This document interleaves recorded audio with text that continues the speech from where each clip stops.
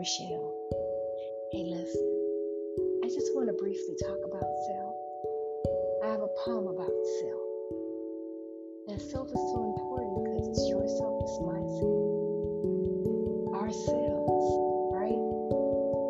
Okay, so listen to this. And this is a letter or a note from you to yourself, which says, Dear self, I am learning to be gentle with me, to speak to me with a sweet small voice.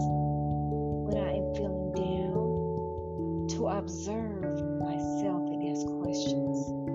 Before judging my actions, I listen to myself first for the answers within.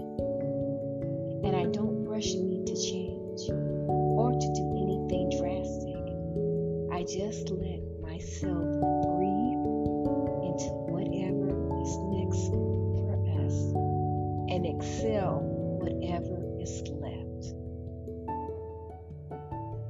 I hope you enjoyed that today. That was a reading that I found this morning, and it resonated with me, so I hope it resonates with you as well. Be blessed, my friend. Stay in